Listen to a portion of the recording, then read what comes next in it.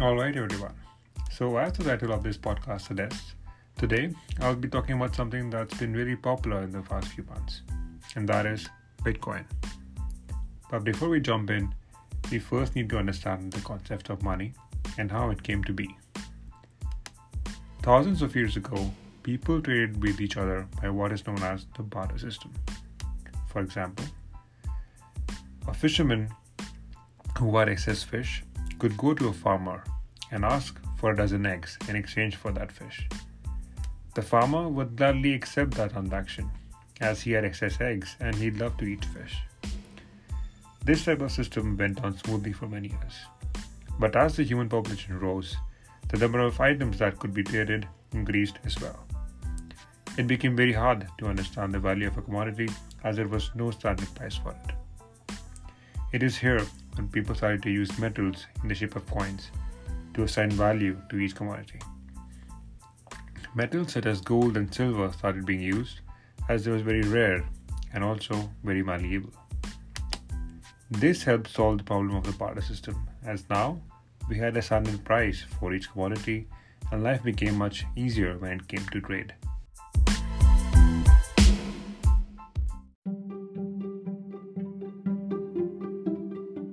Though eventually people realized some of the problems with this system as well.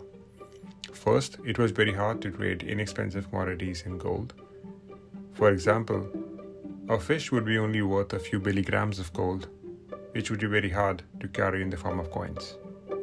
Second, this also introduced the chance of burglary and theft, as even small quantities of gold were very valuable and people were fearful of losing it.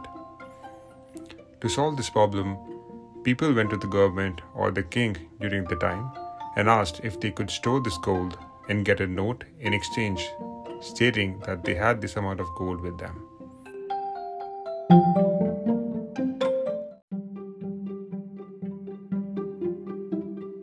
This gave rise to what are now known as central institutions or central banks, which printed these notes based on the gold reserves that they had. These notes evolved to what is now known as currency. Each country now has a central bank which prints currency based on the gold reserves that they have, which in economics is more commonly known as the gold standard. This all worked fine until the 20th century, when countries started to realize that pegging their currency against gold stifled their economic growth. That is, if a country wanted to print larger quantities of currency, they would need to import larger quantities of gold of the equivalent value. In 1971, to solve this problem, US, which was the leading economic power at the time, removed the US dollar from the gold standard, which allowed the central bank to print as much money as it could without depending on the gold reserves that it had.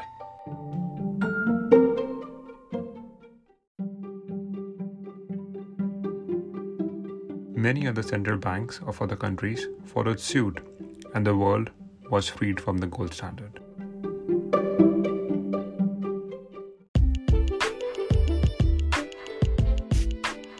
Now let's take a step back and learn a little more about the role of central banks. In every country, the central bank oversees a large number of other member banks, which the people usually transact with and deposit their money. The banks then use this money to invest into other assets or businesses, such as giving out loans, hoping to get a good return of this investment.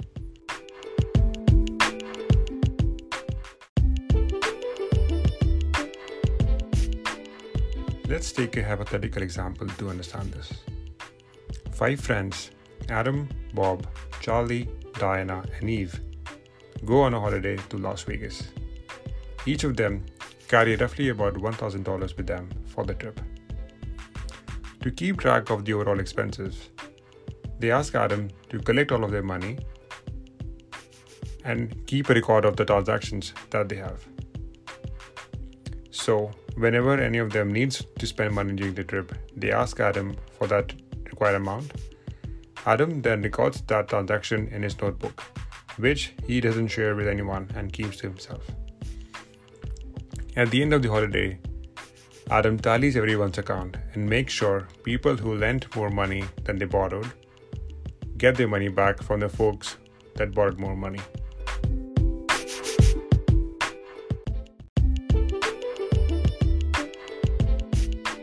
But let's imagine a different scenario.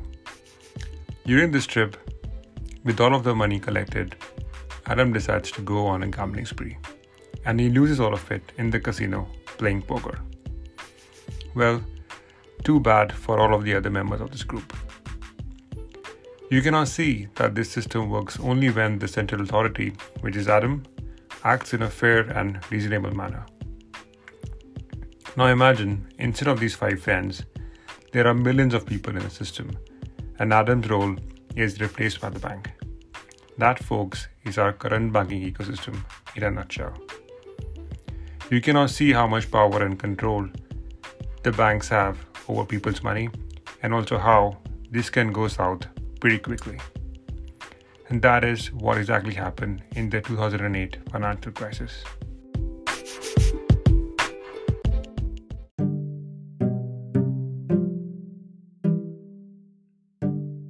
Most of you would know, during 2008, the world went through a recession. The primary reason behind this was these banks gave out a huge number of bad loans to people who could not afford to pay them back. Majority of people defaulted on these loans. Hundreds of thousands of lives worldwide were impacted due to this, with job losses and house evictions happening left and right. It was also during this time, a guy named Satoshi Nakamoto published a paper describing an alternate system of banking based on cryptocurrency, with a digital currency known as Bitcoin.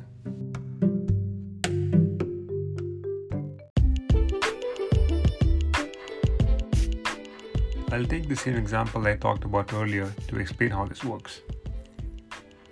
Now let's imagine the same set of 5 friends, Adam, Bob, Charlie, Diana, and Eve, go for a holiday to Spain. Only this time, they decide instead of Adam collecting all of their money, everyone keeps their own money, but also maintains a notebook of their own, something like a ledger. In this ledger, each of them keeps track of all of the transactions that happen during the trip. Whenever a new transaction occurs, each of them reconcile their notebooks. So for example, if Adam lends Bob $100 to buy wine, that is recorded in all of the 5 notebooks. So even if Bob decides to remove this transaction from his own notebook, this would easily get caught by the others when they reconcile their notebooks.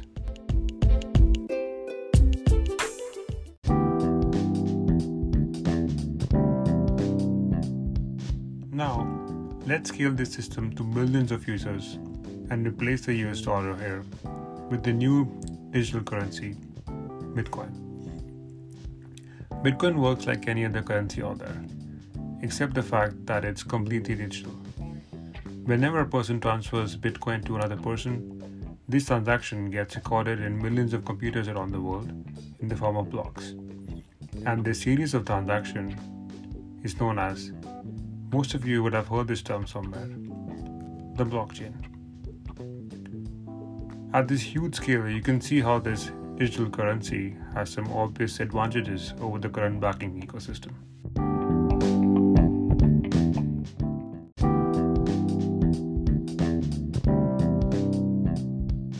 Firstly, it is decentralized.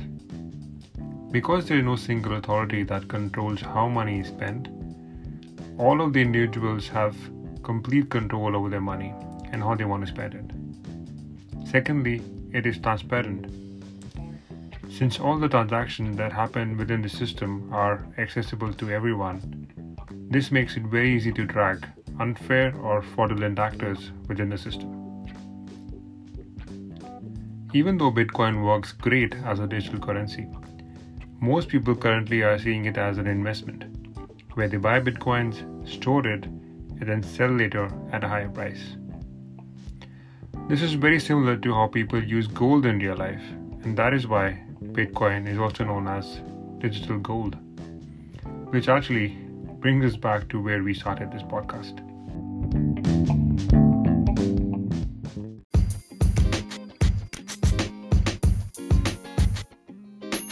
So that's it, folks. That's my explanation of this topic. I hope you now have a little more understanding about this concept than when you started listening to this. If yes, I've done my part right.